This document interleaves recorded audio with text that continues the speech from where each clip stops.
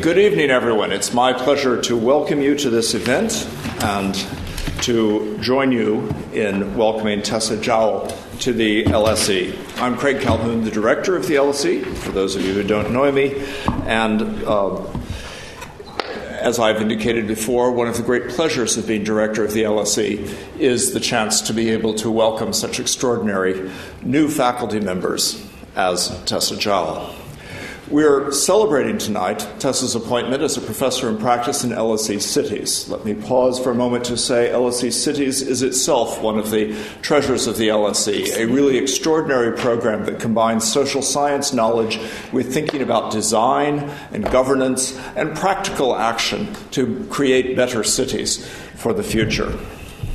Tessa is joining LSE Cities with the title Professor in Practice. And you might say, Professor in Practice of Cities? Yes. And you could say also Professor in Practice of Governance. And happily, the issues that Tessa has dealt with have been core issues of LSE Cities before and will be ones that return to the agenda. Tessa is born a Londoner, but went to school in Aberdeen, studied at the universities of Edinburgh, Aberdeen, and Goldsmiths College in London. She's had a long path to the LSE, in other words. Prior to becoming a member of Parliament, she'd been a child care officer in Brixton, then a family therapist and psychiatric social worker at Maudsley Hospital. As a member of Parliament, she has represented the London constituency of Dulwich and West Norwood since 1992. It's originally just Dulwich, right? Originally, good. Boundary changes. I'm learning these things. While a member of Parliament, Tessa served on the opposition front bench until 1997, when she was appointed to the government, becoming the first ever Minister for Public Health and implementing the widely acclaimed Sure Start program to support childhood and early infancy. She served as a minister throughout the last Labour government, including time as a Minister for Health, Employment, London, Women, the Cabinet Office, and Paymaster General. 8 of her 13 years in government were in the Cabinet. As Secretary of State at the Department for Culture, Media and Sport, she pioneered London's successful bid for the Olympic Games in 2012 and is credited with bringing the entire government behind the bid. Not only that, she brought LSE Cities behind the bid in the person of Ricky Burdett, who's here tonight. When the bid was won in 2005, Tessa became Olympics Minister in addition to her other cabinet responsibilities and oversaw the governance, secured agreement to the budget, procurement of all the venues, the international, national, and regional programs, and funding for elite athletes. She served on the Olympic board for the 10-year duration of the Olympic and Paralympics project. Subsequent to stepping down as Shadow Olympics Minister in 2012, Tessa was appointed to lead a global campaign to ensure an integrated approach to the early childhood years in the post-Millennium Development Goals framework. Now, there are those people who need no introduction, and those people who have done such wonderful things that they should be introduced over and over again. Tessa falls into the latter category, and as you will have noted, this connects her to a host of LSE interests, from the broad questions of international development, the questions of childhood and human development, to the issues of cities, in which she's played such an important role. I'm very pleased we have here with us tonight Ute Wieland and Thomas McTusick from the Alfred Herrhausen Foundation, which has been a key supporter of LSE Cities, making it possible to do all of this work. I'm not going to say much more. Tessa was appointed a Dame by Queen Elizabeth in 2012 for her political and charitable services, and she will speak to us tonight on democracy, decency, and devolution. Please join me in welcoming Professor Tessa Jowell.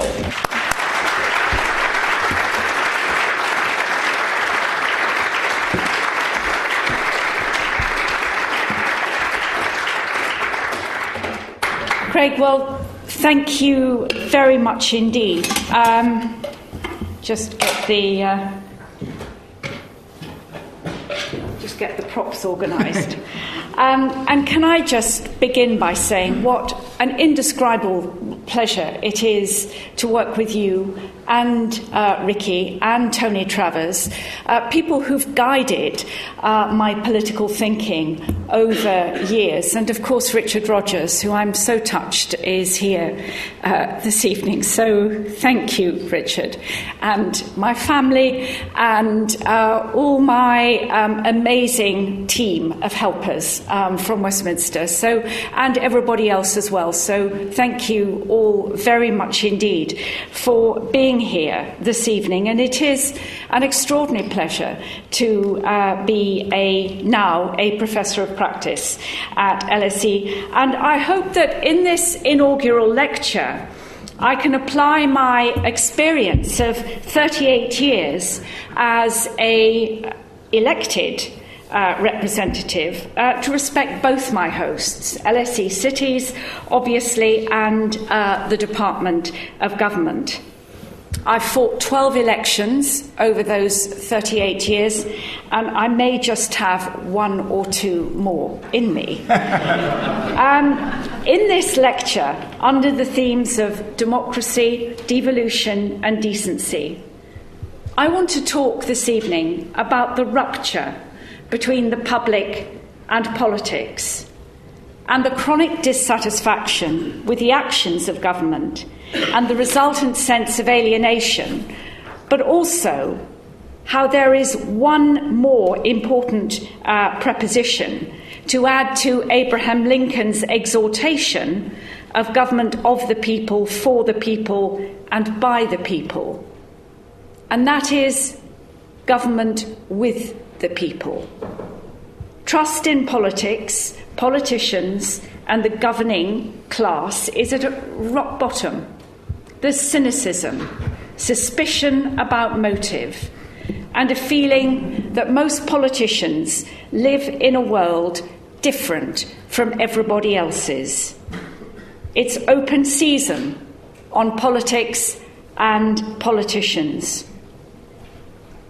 But in praise of representation, the sacred bond between the elected and those that they serve, I say this, that in 23 years as a Member of Parliament, I have never walked through the central lobby or the chamber of the House of Commons without a sense of awe at the responsibility I hold for the 80,000 people that I represent.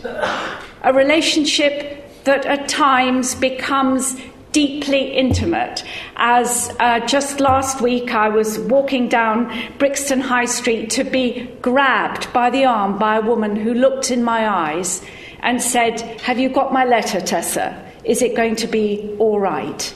And this is a part of politics which is too often disregarded. It's not always easy. I'm there as their representative and not their delegate. It's a role and function at its best when a thread of engagement with individuals, often with unimaginable problems, runs through and links their experience to the big decisions about legislation and policy. What are often derided as the social work functions of MPs are in fact vital in ensuring that legislation is animated by the ambition, the frustration, the fortitude and ingenuity of lived lives. But there's also a vagueness about exactly what an MP's job should be. The balance between local activist, caseworker, legislator, and campaigner is undefined. Are MPs too young or are they too old? Are they less competent if they've done what are generally regarded as proper jobs pre-Parliament? While trust in MPs remains low, it is trust in your MP that has fallen significantly and has fueled the campaign for recall. And this is something that we should all worry about. At the same time, we hear much about the pace of change and the lack of control that people feel over what's happening to them. of the fear and insecurity that this creates, and the sense that politics has no answers, that people are on their own. And along with that, we see the fracture of two-party predominance and the sharp decline in tribal party loyalty. In some ways, national politics has become more representative over my 38 years, and I'm especially proud of the way that Labour has promoted women candidates and MPs, including by the once controversial means of all-women shortlists. When I became a Member of Parliament, there were more MPs called John or Jonathan than there were all the women in the House of Commons put together. That's changed, of course, but the pace of change is too slow. Let's ever be patient about the pace of change.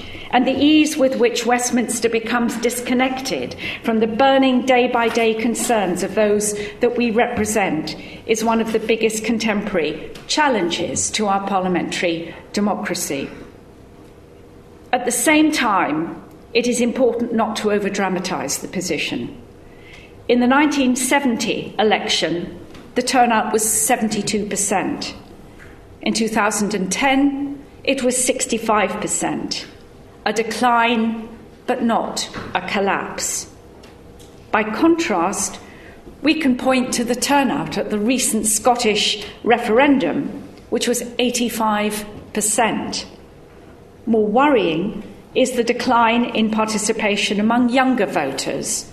Only 44% of 18 to 24-year-olds voted in 2010, and declining support for the two larger parties, which in 1970 took 90% of the vote, but only 65% in 2010. For my party and the Conservatives, there is a massive challenge to continue being parties of government while engaging and properly representing the mainstream majority. Of course, the sense of connection and relevance to people is important. Often it exists in more unspoken ways than it does in highly publicised intention. Get on and do it, people say, and then tell people you've done it.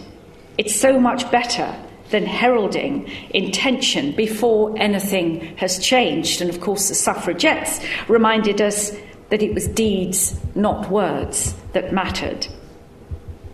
I'm actually concerned that more people are entering Parliament without having worked in the world beyond politics.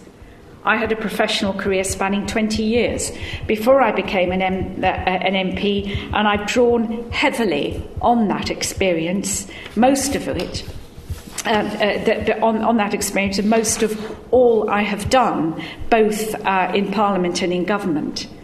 The importance of relationships between users of public services and their providers, the small changes one is constantly reminded of that can bring huge benefit to vulnerable people. And I'll tell you that training and working as a psychiatric social worker in a very deprived part of South London that I now represent was a daily reminder of that. The importance of routines in overseeing the delivery of policy. And perhaps most important of all, the constant reminder, often missing in politics, that the speech itself doesn't bring about the change it promises. It is systematic and well-planned execution of that. And when I was leading the reorganisation of social care in Birmingham, between Birmingham, the King's Fund, 25 years ago, I learnt most by staying overnight in all of their very many residential homes. And I can tell you that nothing informs policy making better than experiencing, in that slightly artificial way, how it is actually delivered. Seeing firsthand how the instinctive humanity of residential care staff is sometimes outlawed by the rule book issued by the central department. When I was first elected as a local councillor in 1971, the purpose of politics on the left was to spend money, and to spend more money than those on the right. The input invariably was more important than anything the spending achieved. The amount of money spent was of itself evidence of success. But the fact is that money is still being spent on the general presumption that once allocated, it will always be needed. And I think that this is a pessimistic view about the potential need for investment to secure change in people's circumstances and opportunities, and produces consequent long-term waste in earmarking resources which may no longer be as relevant as they were when they were first identified. The other great failure, of course, in those years was what became the producer domination of services. It left a legacy which we live with even now, of services organised more for the convenience of those who deliver them than for the convenience of those who use them. Particularly important now as the pattern of people's lives, working lives, have changed so dramatically. Why else, for instance, would libraries not be open routinely on a Sunday? Why would most post offices be closed on Saturday afternoons and Sundays? Why is there so little co-location of post offices, libraries, GP surgeries and schools? Given this background, the first thing to remember is that the purpose of politics is to bring about change by getting things done. That requires leadership, and the qualities of successful leaders are well documented. But there are others as well, and they've all been particular aspects of leadership that have mattered to me over my years in Parliament. Never forgetting the acrid smell of poverty.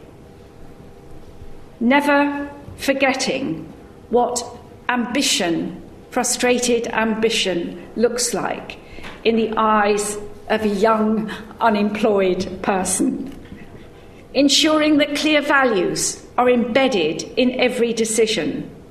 Understanding that progressive change is dynamic and that as one goal is realised, another challenging horizon will always emerge. The capacity to be empathetic and emotionally intelligent, and being able to tolerate discomfort. And as I've always felt, and Craig, you mentioned Sure Start, a national childcare and nurture programme which I was lucky enough to establish in government. It was important, and this is a point with many broader relevances. It was important not to become transfixed by the bureaucracy and organisation, but always, through all the good organisation, to be able to smell the babies. When I look back over the reasons that the Olympic and Paralympic Games became such a hallmark of success, I recall the observation attributed to Harry Truman, that it is remarkable what a small group of people can achieve together if they do not care who gets the credit. That also is a very important point in modern political leadership. Or as Margaret Mead put it slightly differently, but goes straight to my point, never doubt that a small group of thoughtful and committed citizens can change the world. Indeed, it is the only thing that ever has. Building a team which is fit to achieve the task in hand does require strong leadership, but it's also vital to share success. Rather ironically, I used to say to the teams that I led in government that just remember, everything that goes wrong is my fault, but all success is to your credit. And sometimes I felt that quite unjustly I was taking the beating because everything that went wrong was my fault. You need to have rigour in selecting the best people and trusting their competence, giving them the freedom and the confidence to get on with the job in hand. So how is it, against that background, that we can add government with the people to the other of Lincoln's essentials? Well, we have to start by recognising the limits of top-down government and celebrating and encouraging the untidiness, but also the startling effectiveness of local initiative. The principle is subsidiarity, a term often used in connection with the EU but overlooked in our domestic politics. It involves devolution to the most local available level, and that has to be the guiding principle of public policy. This approach isn't just a sense of policies or tactics, but it involves a radical change in the relationship between politicians and people. No longer passive recipients of services, but active agents with control over decisions that directly affect their lives. And our cities, particularly London, since the creation of the Mayor and the GLA, has been leading the way in that. But far more needs to be done. The clichés about the need for a new kind of politics are just so tedious because they seldom translate into action. It's normally no more than a speech followed by short-lived media comment. But the willingness of the public to engage when the cause is important enough has been shown to an extraordinary extent, as I said a moment or two ago, in the Scottish referendum. People knew it was about them, their children, that it really mattered, and their votes counted. That's what animated the debate. And I will never forget the games maker who said to me during the Olympics, when I asked how it was she was getting up every morning and getting on a train from Peterborough, to which she returned each day at about midnight, only to get up and get on a train at 3 a.m. to come back to the Olympics the next day. And she said, "You have to understand, Tessa, just how much people are prepared to give, as long as they're not doing it because the government tells them that they have to." And this neatly explains the failure of the big society, a progressive ambition disastrously presented and executed. And that's why this really captures the big contemporary questions for politicians of the left. The nature of social democracy in a time of constrained budgets. It is no longer the case that spending of itself is enough to persuade the public of our good intentions. Increasingly, what is done is as important as how it is done. But that does in turn open up the great possibility for creativity and innovation. So let me go back to devolution. There was always a tussle within the new Labour government, of which I was part, which is best summarised as a sort of heart-head tussle. The devolution heart arguing the case with passion, more power to communities and so forth, but the centralising head agonising over the trade-off between localism, the postcode lottery and inequity. It was all right to devolve limited powers to Scotland and more limited powers to Wales and indeed to local government. But giving up control is not what most people come into politics for, and that needs to change. Why, as one colleague said, win a general election only to give away the power that you have just won? So, if we are to lower the political centre of gravity in this way, we have to confront the postcode issue. It requires the matching of national ambition to local circumstances, something that can, in fact, only be done on a case-by-case basis. And Simon Stevens, the new head of NHS England, intriguingly suggested that the N in NHS stands both for national and for neighbourhood. And there is enormous possibility in that reformulation. The rich inventiveness of local government is in fact so often under-recognised by media commentators who dance to the Westminster fandango. And it's a curious paradox, I think, that public trust levels are so much higher in local newspapers, local radio and television, but that so much of the focus settles on the interrelationship between the Westminster media and Westminster politicians. And is it any wonder that the sense of alienation in the public is compounded when they feel so much of the time that they are uninvited eavesdroppers on a private conversation? But if a progressive and successful devolution strategy is to be achieved, new ways of organising the design and delivery of services will need to be created. It so happens that many diligent constituency members of Parliament are outstanding localists, and it's essential to preserve in government these skills of community connection and skills of community organisation against the riptide of the Westminster current, the Westminster and indeed the Whitehall current, so that as leaders, politicians become enablers of more local power and agency. And I think that this new way will be articulated by a three-way interaction between responsible business, civil society and local government, which will maximise the effectiveness of government expenditure at a time of severe restraint, which is likely to last for the foreseeable future.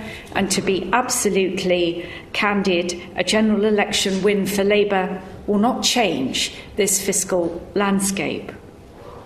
First, we have the potential for a concordat between responsible business that recognises that social purpose also drives commercial success, creating resilience and customer and employee loyalty.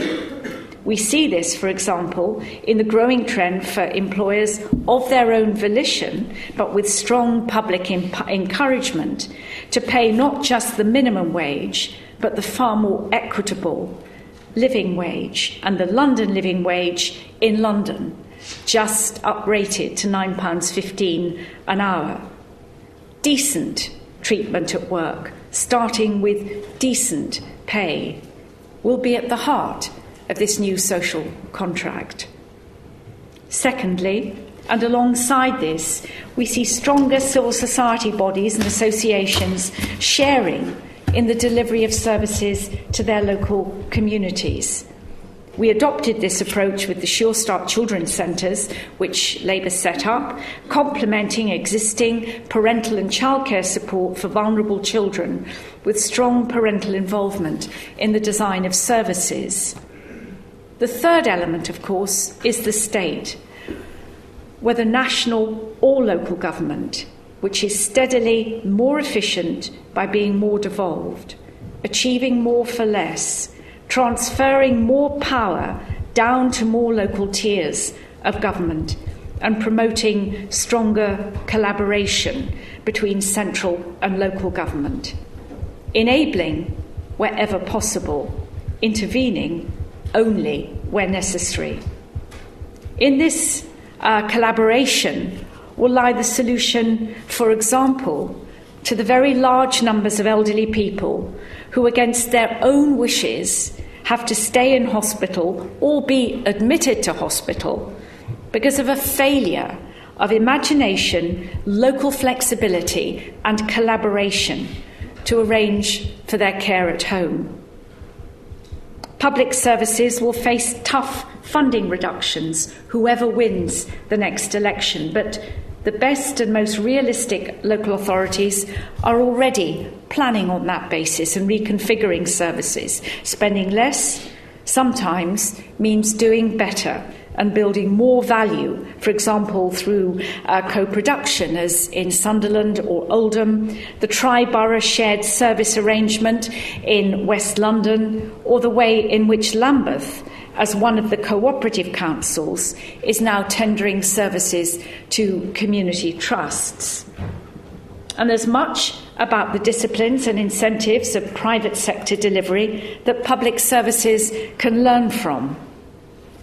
But so too is their reciprocal benefit, private from public service traditions, in acquiring and applying the disciplines of transparency, accountability, openness, and proportionate reward, all of which are requirements of public service delivery.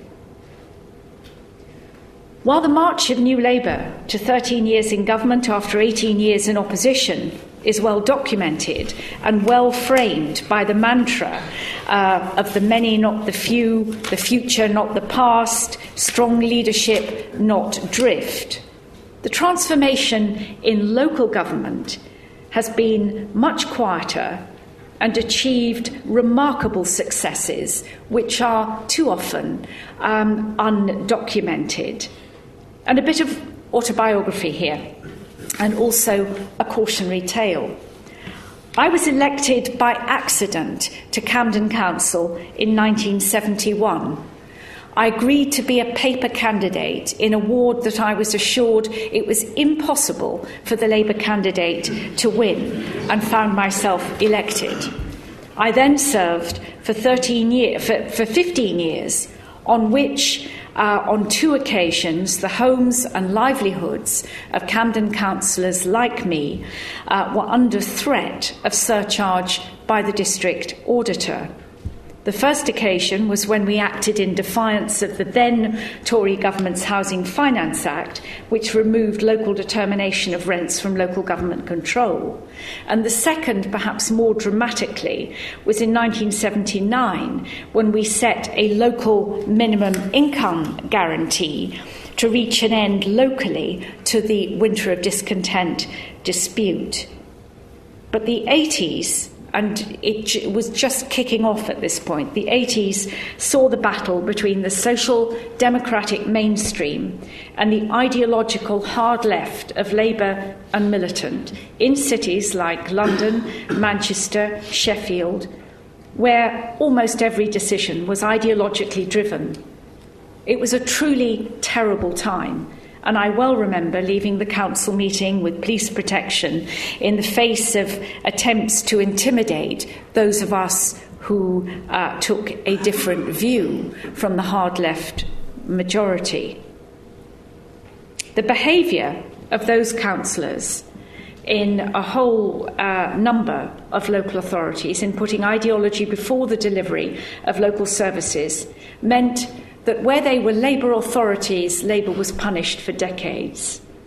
For example, Ted Knight ceased to be the leader of Lambeth Council in 1986. But it wasn't until 20 years later, in 2006, in the local election campaign, that his name was no longer mentioned as a byword for profligacy, ideology, and disregard for local people. And that's a salutary reminder of the frailty of public confidence. The provision of basic services in an efficient way is really, for any councillor in the public mind, their licence to practice. There's an important and bigger point here, which is about tribalism. Decent local politics tend not to be sharply ideological, but rather grounded in community values and commitment to that very close community. And this requires the Labour Party in local government to reach beyond its core and embrace people who may not be Labour Party joiners, but share Labour's values. In my own constituency of Dulwich and West Norwood, our Labour Party has always been a preeminent community organisation. And indeed, in each general election, since 2001, more of the volunteer helpers in the campaign were non-party members who had been closely involved in local campaigns. More volunteer helpers, non-party members, than paid-up card-carrying members of the Labour Party. A few years ago, I was inspired by the work of London Citizens and Arnie Graf of the Industrial Areas Foundation in America to train as a community organiser, learning more about the systematic way in which this base for community life could be developed. And we should remember that Labour is at its best when it represents the mainstream majority and when its membership also reflects that. And this is one of the many reasons that I welcome the decision to select Labour's candidate for the London mayoral election by a qualified primary.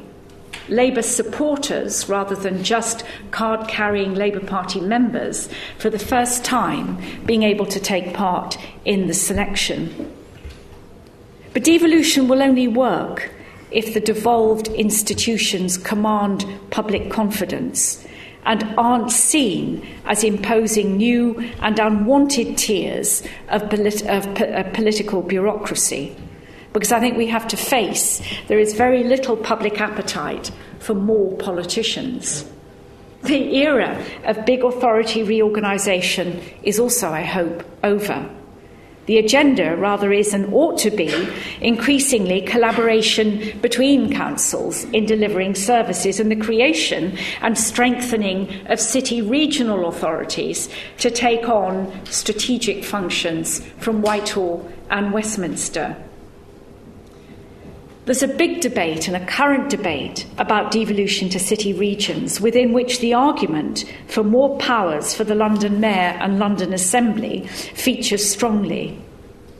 It cannot be right that in circumstances where 18.5% of national tax take is exported by London to the rest of the country, and that London retains only 7% of the revenue it raises, while New York retains over 50%. And this must be one of the key negotiations for the next government. London faces big threats as the world's #1 global city, threats that arise from the failure to provide enough homes for Londoners, to upgrade its infrastructure, to match the increased demand for services in a city of 10 million by 2030. We should also, though, be acutely concerned by the division of London between the very rich and the welfare-dependent or in-work poor, and the virtual impossibility of the majority of young working people to be able to buy a home in London.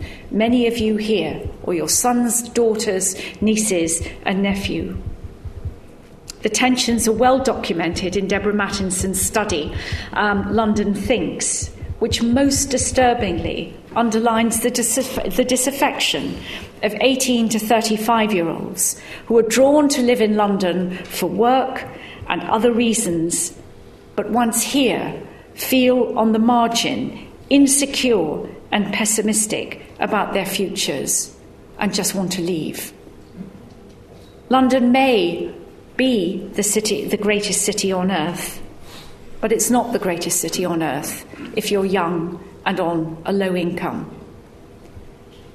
In reviewing the government of London, it's important to be clear that London is not claiming, nor should it claim, city status, separate city status, but greater fiscal autonomy, which is consistent with its interdependency with the rest of the UK. This is one of the many reasons why HS2 is important. Fast, easy links with the cities of the West Midlands and the north of England, which will prevent London overheating and promote their economic growth. London is the primary economic generator, But other cities are also underperforming, with only one, apart from London, and that's Bristol, performing above the average national GVA per head. This underperformance arises from underinvestment, which again makes the point for the importance of HS2 and HS3 in radically improving transport links between the cities of the north, from Liverpool to Hull, as well as their links to the Midlands and London. But it's also important to remember that several measures of further and substantial devolution would not require further legislation. So it becomes wholly and solely a test of political will. So why not devolve each of the following to the relevant local authority? Funding for further education, skills and apprenticeships, which could include the funding that for London is currently allocated by the Skills Funding Agency and the Education Funding Agency. Spending by UK Trade and Investment. Funding for regional growth, economic development and business support, which is currently made available to the London Local Enterprise Partnership. Commissioning of the work programme. If we were able to achieve that, you would put upwards of 10 billion into the local and regional economies. And I defy anyone to argue that to decentralise in that way would not mean that every one of those £10 billion and counting would work harder.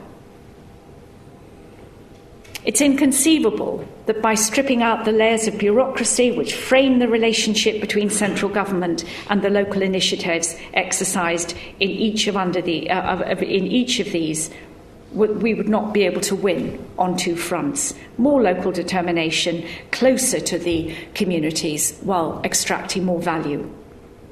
And what about the further devolution by the GLA to the boroughs? And here again, the GLA and boroughs in London have substantial latitude to exchange functions with one another. And the GLA can, with consent, delegate its responsibilities to London boroughs. London boroughs similarly have the freedom now to exercise their functions by another more local authority. And it's also interesting to consider whether a defined community can assume a power to act for a defined period of time in order to take responsibility for responding to a particular local need. There is nothing to stop this as the law currently stands.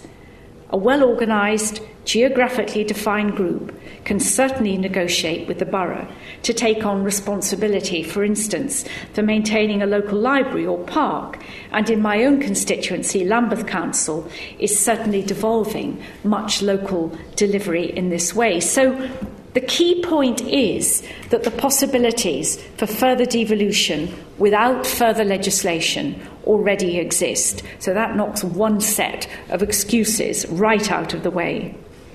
And in considering the future health of London, economic success, a city to which people feel they really belong, there are lessons that we must learn from past failure. The failure to trust local authorities enough to deliver local solutions beyond national prescription, and in turn, the willingness of local authorities to trust more local initiative and to engage civil society in the delivery of local life. A periodic disregard to what matters most to local residents. You get a long way in local esteem through regular and efficient rubbish collection and clean streets. However, when asked what makes them most optimistic about London, those recently sampled by YouGov overwhelmingly referred to London's culture. Their pessimism arose from, not surprisingly, the cost of housing and the shortage of affordable and acceptable housing. But in order for devolution to mean anything in practice, communities must also have the freedom to create new institutions, which may not necessarily, as I said, be permanent, but to exist for as long as they're needed. For example, a pop-up parish council in order to convene local opinion about a particular local issue, to resolve the issue and implement any consequent action. Intermediate organisations focus specifically on the boundary between community organisations and the local council. Both of these are ways of achieving a high level of decentralisation. But against that possibility, only one parish council has been set up in London since 2007, a ready-made format for the most local devolution. So why aren't there more? The Mayor's favourite mantra is that London is the greatest city in the world. But is it really? It's obviously great for our arts, sport and most business. But as a place to live and bring up a family, as a place to start out as a school leaver with poor qualifications, London is great for the wealthy and pretty good for baby boomers. But it's certainly not the greatest place to live if you are a young person with an insecure tenancy in rented accommodation or trying to start or bring up a family on a modest income. Whether economically, socially or culturally, London is indeed two cities, one for the rich and comfortable and another for the poor and insecure. And that fault line is a daily danger to the long-term health of our city. Everything I've said about devolution and a more active city and local government working in partnership with local communities and local people should therefore be focused on building a stronger, fairer and more affordable London. And let me just briefly take two key challenges to exemplify this: housing and childcare. The shortage of homes, estimated at 800,000 by 2030, threatens a crisis. Average house prices are 500,000 plus, and an extra 4 million trips on London transport will be made by 2023. While childcare costs 28% more than in the rest of the country and keeps too many mothers at home when their families need them to be at work. Nearly half of all London's companies are reporting skill shortages. London is a city bursting out of its capacity.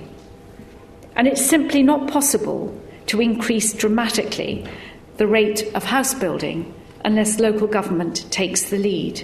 And there's so much more to be said about this. In London and virtually every other urban area of the country, local authorities are not only the planning authority, but are also the largest landowner and by far the most knowledgeable public authority when it comes to engaging with other public owners of land and with the local holdings of private house builders. Local government, therefore, needs to take a far stronger lead, with central government devolving more resources and the Mayor of London, city and regional agencies in other metropolitan areas, all working in partnership to put in place the wider infrastructure, particularly transport links, essential to opening up new housing zones, starting with those in parts of our city.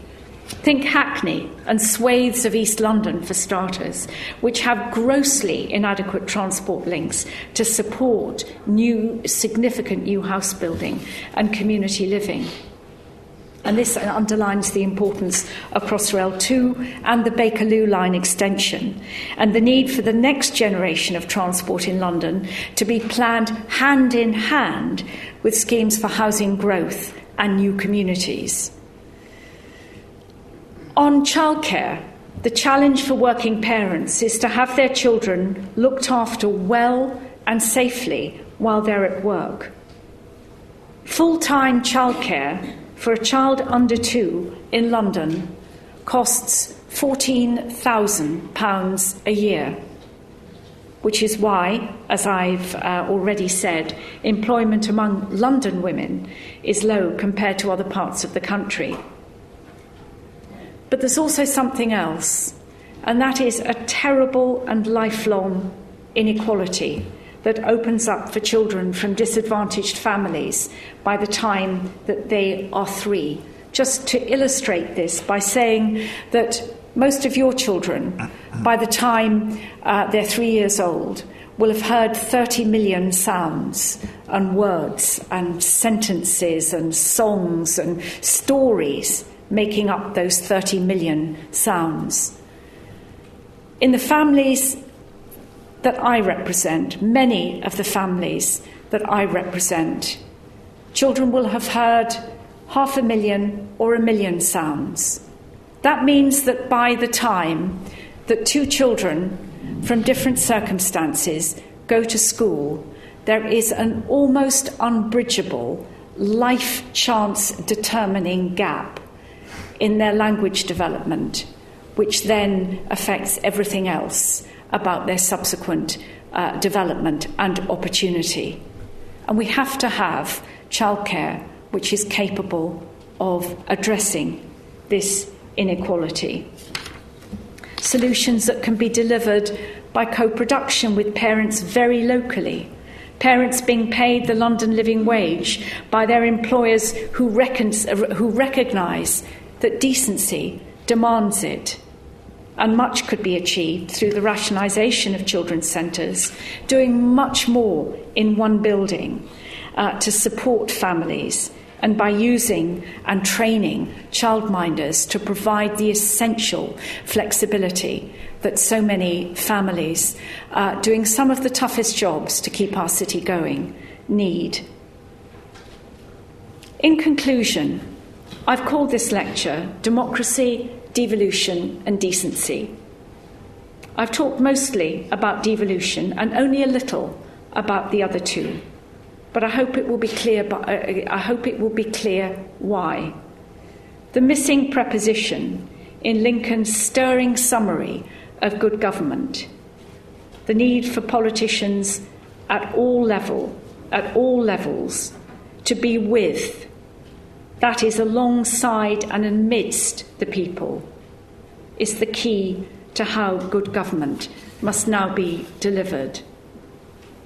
The growing gap between those who govern and those who elect them, or increasing numbers no longer bother with their election, has created this dangerous democratic deficit in Britain.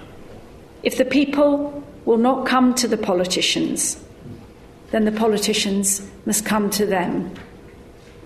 And when that happens, and around the political purpose are gathered the active elements of civil society, good, decent business, and the ingenuity of local authorities, politics will be seen for what so many of us have always tried to make it: decency in action. Thank you.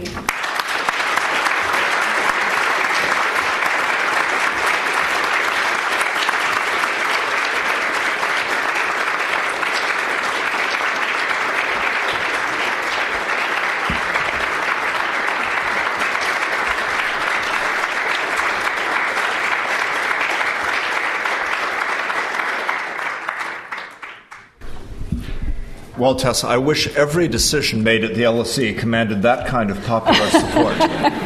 Thank you. We have a chance now for questions. I'll take them in groups of 2 or 3 for Tessa. There's somebody on the aisle over here to the left and a man in a white shirt near the center. There's 2. Please say who you are when you speak. Thank you. Hi there, my name is Siggy Labal from Letchworth Garden City, the world's first garden city, and thanks very much for a very interesting lecture. My question is about the new homes London needs, and you speak about housing zones.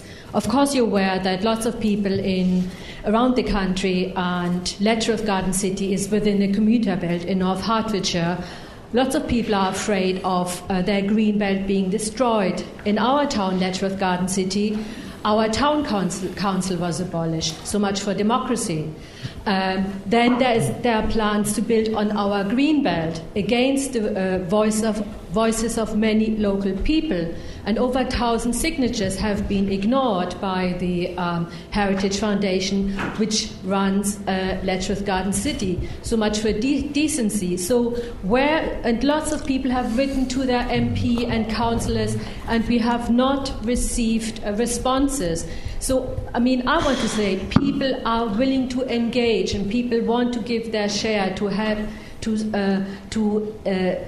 solve the problem of the housing crisis. But the distrust is really, really strong now, especially outside London, because people have the feeling they're completely overruled and they have no voice. What advice would you give to the people of Letchworth Garden City, the world's first garden city, and our green belt is really under threat? We might end up in an urban sprawl. Thanks very much. Okay, thanks. And the second question about the question. All right, thank you, Tessa. Thanks for the wonderful speech. My name is Francis. I'm a student from Hong Kong. I got two questions from you.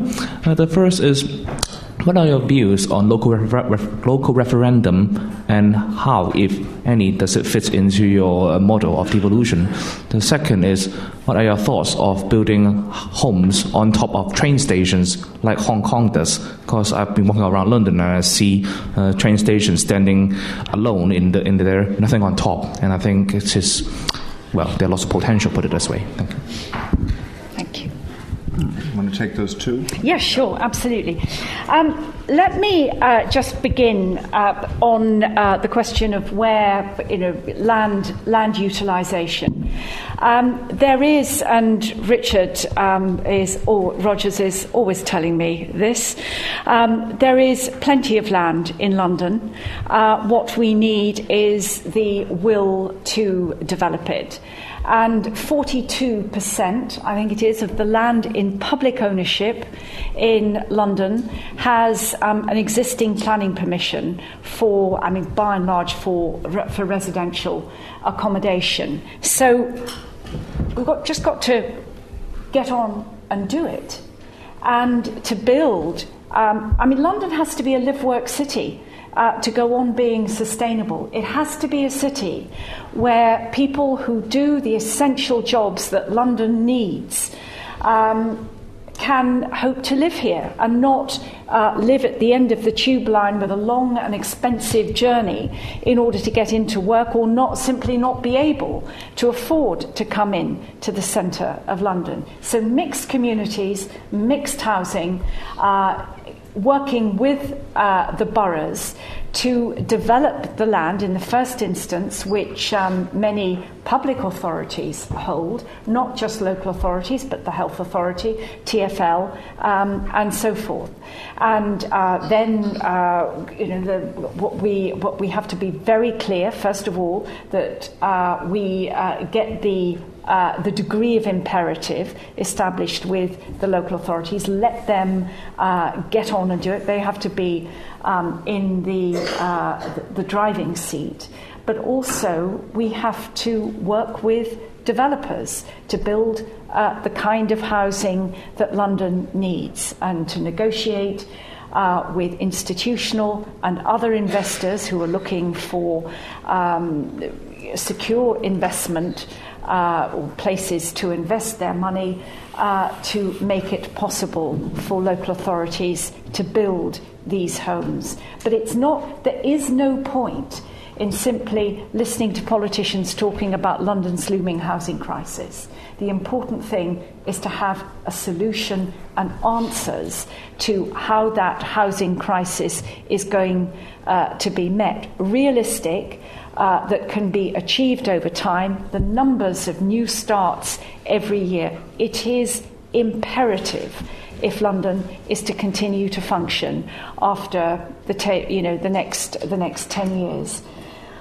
The second, your question about should homes be built on top of railway stations. Well, I certainly think that homes should be built on transport corridors, but they've also got to have the kind of amenity that means that people want to live in them.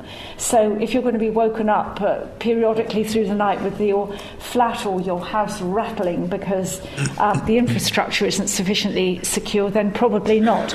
But anyway, good design can overcome that. And I mean, the other important thing, of course, about public housing in London is focusing on its good design, its good amenity.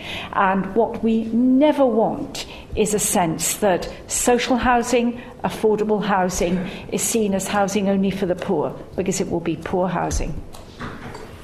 Okay. Gentleman on the aisle over here, and then they'll be up in the back there. Mark Flessing, Chief Executive of Pocket, a private sector organisation that delivers intermediate affordable housing in London. The land market is really stuck in London. It's just not releasing enough land. The private sector almost has no incentive to release land at anything like the speed that we'd want to deliver the kind of housing that we need. And the public sector seems to be extraordinarily poorly geared at releasing public land. It's one of the great problems that we have in London, is that public land is not released strategically. It seems to all the practitioners, and there's a remarkable amount of consensus on this, that there is not enough carrot and stick for local authorities and public land owners to release land faster. Would you agree? And secondly, do you think the GLA should have its own significant land bank of small sites? Its own what? Significant land bank of small sites. Okay. And Richard? Yeah. Thanks. Hi, Tessa. Thanks for an excellent talk.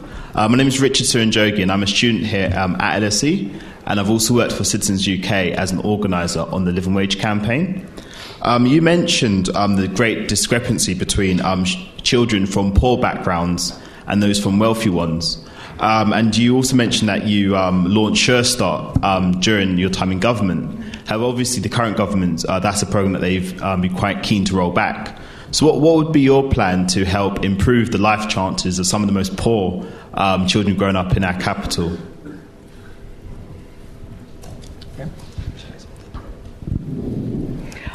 Okay. First, the question of hoarding, land release, public sector land and private sector land.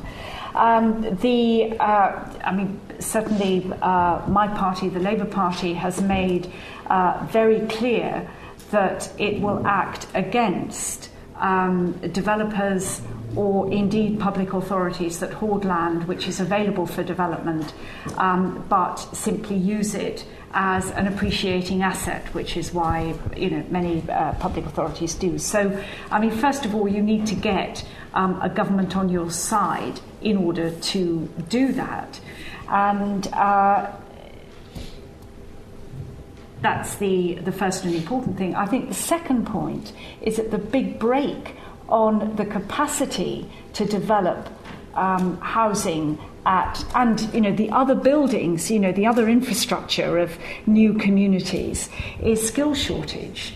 And it is a scandal that unemployment among young 18 to 24-year-olds in London is running at between 23 and 25%. And these are young people who may get a job for a week or so, but they don't have the skills to stay in work. And I think that, what London needs is rather what we did with the Olympics, which is, but there's always a bit of a time lag, which is to create the necessary skills academies in construction and the other related skills to bring on, first of all, deal with unemployment among this group of young Londoners, but then also to deal with the break on the capacity to develop at the pace that London is going to need. And your question about what do I think can be done, I think a lot can be done by improving the quality of care that children have in nurseries. that a lot can be done by dealing with poor levels of literacy and numeracy among their parents. I remember recently visiting a nursery and talking to a mother who had 4 little girls that had been through this nursery. It was a nursery that also provided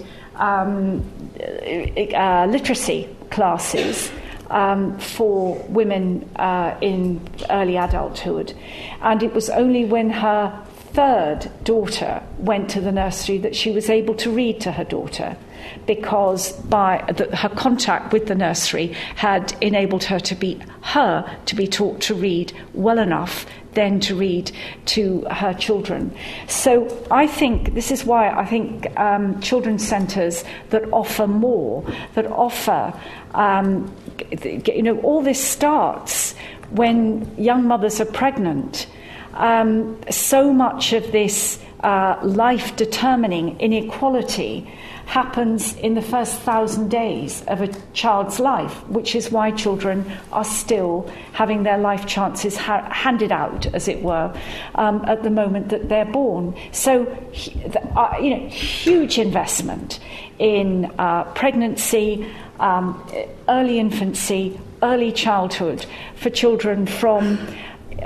it's not. You can't say that this is something that only happens to poor children, because there are plenty of poor children whose parents do all these things, and their children flourish. But so I would say disadvantaging families, support those parents to be the best parents that they want to be, able to give their children the elements of the very best start they can have. And I think that too much childcare is actually not good enough and not sufficiently focused on this opportunity and delivering this responsibility to very small children. Okay, great. Next questions. All right, down here in the front in the 2nd row, the woman in grey near the aisle, on about the 4th row. 5th. Okay. Hi, can you hear me? Yeah. Hi, I'm Joe from the rival Cassidy's programme at the London Metropolitan University. It's Joe we're from Can you speak up? Is that better? Yeah, that's better. I'm Joe from the rival Cities programme, well not rival, but another university has a similar Cities programme. Cities. And also as a Labour Party member, it's quite a simple question. What you were saying, it does sound like the beginnings of a mayoral election bid. And will you be running as Mayor of London? All right, Tessa, ponder that thought for a moment. Okay. My name is Sally Neeshaw. I'm one of your constituents, and I'm also I work with the European Commission City Programme, so it was very interesting to hear what you're talking about in terms of city governance. My question is that what you're talking about is really a different form of governance going forward, so I'm interested to know what you think about how we encourage politicians to behave in a different way, to let go of power, which is kind of counterintuitive for a lot of elected representatives, and how we build the capacity and skills of people working in public servants in local authorities, because it's a different type of job when you become a broker or a mediator or somebody who's managing a contract rather than delivering services. Okay. Thank you. First of all, am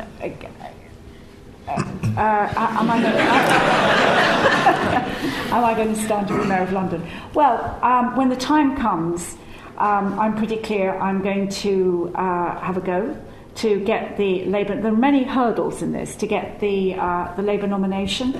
I saw a lady, a friend of mine, in the gym this morning, who's a woman of about my age, who came up to me. She's Irish, and she said, "Tessa, what on earth are you doing this to yourself for?"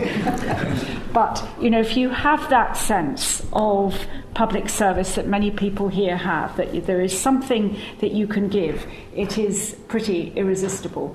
But as I've said at the moment, now's not the time for all that. The time is, I hope, to get a Labour government elected at the general election. So that's what I'm focused on right now.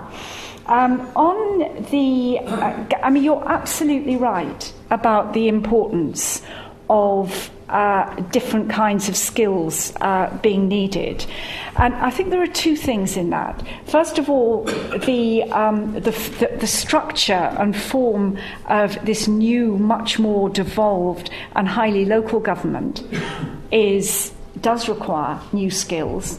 It also requires the people who are involved in delivering those services to feel that they have the freedom to act rather than being constrained by central rules. And I saw this in all those years ago when I was, as the old management language used to say, service sampling in Birmingham. And I was staying in a hostel for people with learning difficulties.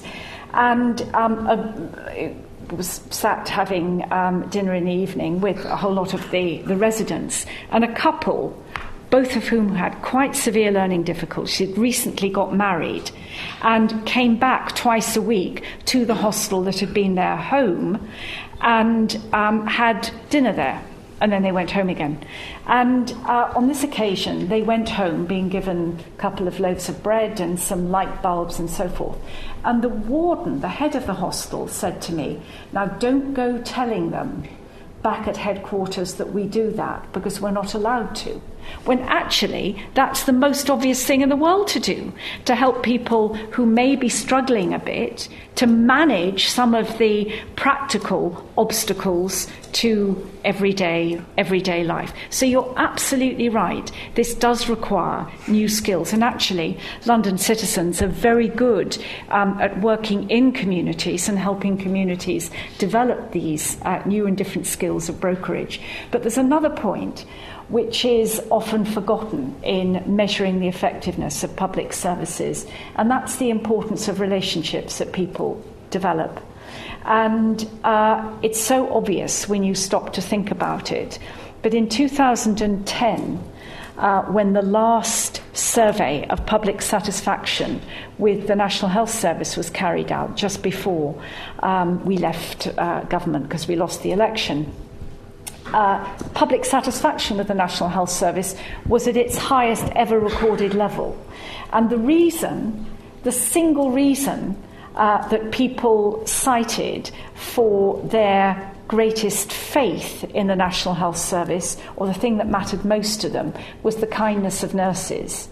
And what we often forget is that people who are most reliant on public services, or are reliant for a period of time on public services, make relationships with those who provide the service to them, who for that time are the most important people in their lives.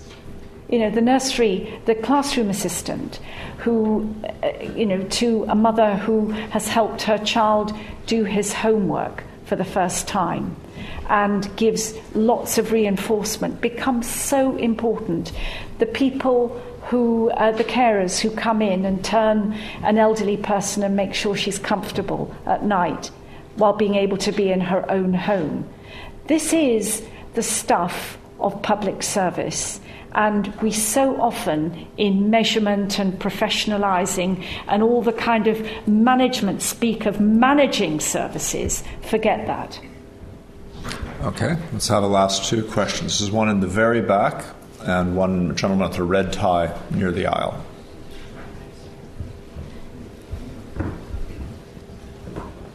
Hello, my name is Greg Taylor. I'm from Croydon. So in Croydon, they're currently planning to build lots of new flats. I think it's probably part of the devolution of London and it's an idea by Boris, I think, to get more flats there. So I think this is an idea that happens. I'll try and speak up when I'm still talking, Tessie, so you can hear me. Actually, if you could move your microphone as well, we could hear you a bit better as well. Can you move your microphone? Oh, move my microphone. Well, okay, right, that maybe that. Maybe that'll help me. Anyway, so basically my point is that if you have a devolved government and you have someone like Boris talking up for London and getting more houses built in London, it's kind of can be quite a selfish idea, and that you get more houses in London, you get London growing, but maybe that isn't the best thing for the country as a whole, or even the people of London, because you get a more highly populated city where people don't really want to live, but they have to, because that's where all the jobs are. Maybe if you have a less evolved system and you have a government looking out for the whole country, they can try and push money into, say, cities in the north, and try and develop those places more. Yeah. So what are you doing to try and make that happen? Or are you doing anything as a London MP? Okay, good on that. And now the woman in purple in the very back. Thank you. Good evening, Professor Kalun, and thank you. And thank you very much, Damtasa, for your wonderful, insightful speech. I was a scholar in Japan for a year, and then I was in Tokyo, and then happened to come to London with the perception that London is the presumably financial capital and one of the greatest cities of the world. But coming here, I was in a big cultural shock, considering the transportation system, the housing facilities, etc. I just wonder, is it structural that London wants to retain a particular, I don't know whosoever are the policy planners, that they want to retain a particular character to the city? Tokyo has land shortage. 70% of Japan is covered by mountains. But why not we go into creating more skyscrapers or better infrastructure? And even you mentioned that London is just retaining 7% of the revenues. Couldn't it be better that revenue invested or reinvested to create more opportunities and wealth and et cetera, modernization? Thank you. Great. Thank you. Okay, thank you. Thank you very much for those two questions. I think the answer to the first question is recognising the interdependence between London and cities in the rest of the UK. And I think it does sometimes the argument is presented in a way that does sound as if London is kind of cutting loose and becoming sort of unilaterally a city-state. That's not the point at all.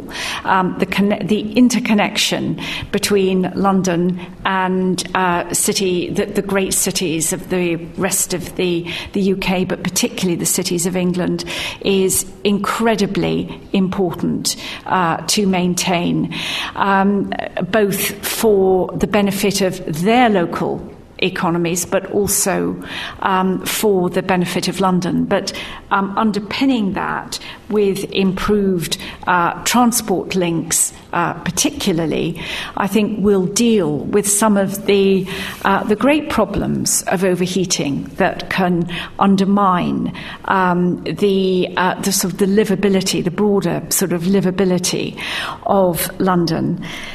And the second, your second question about which I think I take to be about what kind of development, and I think that we certainly don't want. We certainly don't want to move to a point where there's a single formula. We've kind of learnt the errors of that approach to development. And here again, I think devolution to local authorities, the GLA working with local authorities, particularly in the relevant local authorities in the approval of large developments, is absolutely critical. But I think that we shouldn't, this should be the decade of building homes in London and building mixed communities in London. But the richness of London is enhanced by those communities being really diverse in their design and also in the people that live there. Okay. I want to stress that I think we've learned at least two crucial things here tonight. One of them is that there's a really good reason that we have a professor of practice focused on cities and based in the Department of Government because of the extraordinary integration of the issues of government and of cities that go beyond design. And second, that it's going to be a disaster for the LSE if all of our great faculty start running for mayor of London. But it might be wonderful for London if one of them does. Tessa, thank you for being here.